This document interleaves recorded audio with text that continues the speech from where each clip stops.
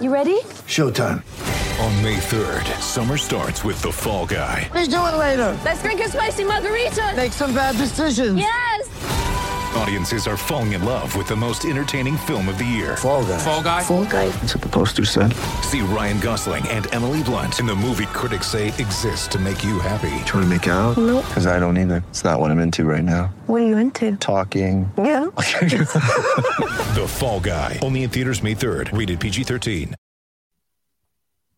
Welcome to the BetQL Daily Boost. I'm Lucy Burge of BetQL.com, and I am joined by Dan Karpuk and Kate Constable, and we have, for all of you today, an NBA odds boost on Bojan Bogdanovic and Evan Mobley to each have over 19.5 points.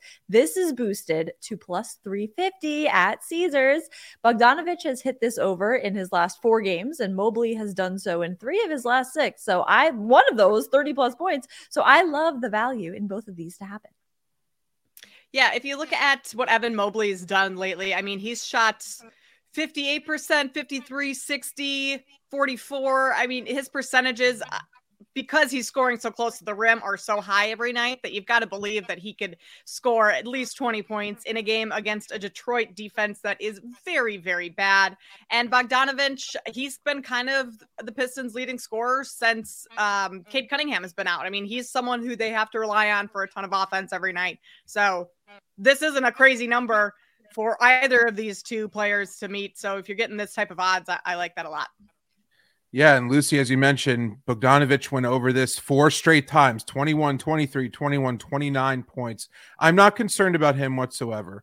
Mobley, on the other hand, a little bit concerned about him, but the last couple times he played bad front court defenses, he had 23 points against the Thunder, 21 points against the Rockets. Kate, you mentioned how efficient he's been lately. Yes, he's in this offense that shares the ball, which, gives a little bit of pause here, but the Pistons rank second worst in defensive rating in the league. They're terrible.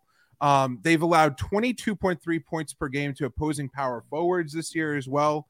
And at plus 350, there's a 22.2% implied probability that this happens. I'd put this more in like the 35 to 40% range if I was creating the odds for it. So I think there's a lot of value here. So much value. I had to keep double checking to 19.5 and not like 24, 25.5. This is great value here, especially Bogdanovic involved in this odds boost. So get in on that at plus 350 at Caesars, and head to betql.com and get your free 3-day trial today, and check out our exclusive sportsbook offers there as well. And follow us on Twitter, of course, at Daniel Karpuk, at Kate Constable, and at Lucille Burge. Favorite bets for today, I'm sticking with the NBA, and I am once again going with the Celtics. No way. The Boston Celtics minus it. 4.5. Oh, it is. I know it's shocking. I know this will shock many. Celtics minus 4.5 against the 76ers. They came through and covered that 11-point spread in their last game by a hair. I was sweating that out, believe me, against the Pistons. And I'm going with them once again to cover here against the Sixers. At home, the Celtics are 14-13 against the spread. 76ers are 12-12 against the spread on the road. So the Celtics have the better record there. And when the Celtics and Sixers faced off to start the season, the Celtics beat them 126-117. So I think the Celtics can take them down in similar fashion here and cover this spread. And before I get to my NBA pick, I do want to mention Joel Embiid under 30.5 points tonight is one of my best plays of the day. You know why? Because Al Horford absolutely dominates him on the defensive end. He knows exactly how to play him. I think a little bit of time together that they spent there in Philadelphia also, helped things out there. I think he picked up on some key things in practice. And then Robert Williams too is back. So I like the Celtics tonight too.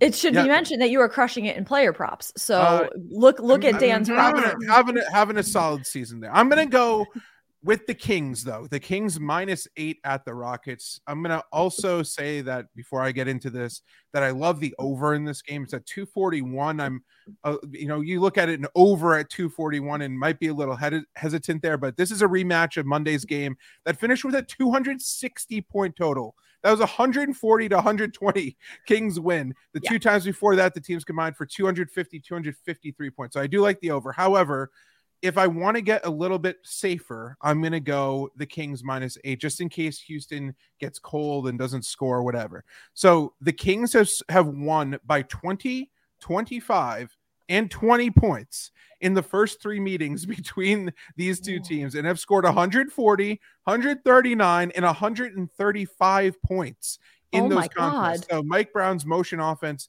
has given Houston's turnstile defense. I don't say that about too many teams, but they are horrible defensively. Massive issues. I don't expect that to suddenly change here in the 4th meeting between these two squads with pretty much the same rosters as Monday night. So Kings -8, but I also like the over.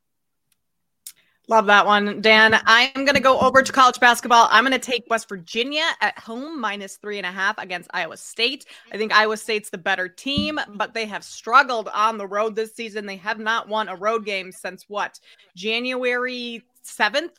They're 0-4 in their last 4 road games, and this is a really good opportunity for West Virginia to get a quad 1 win.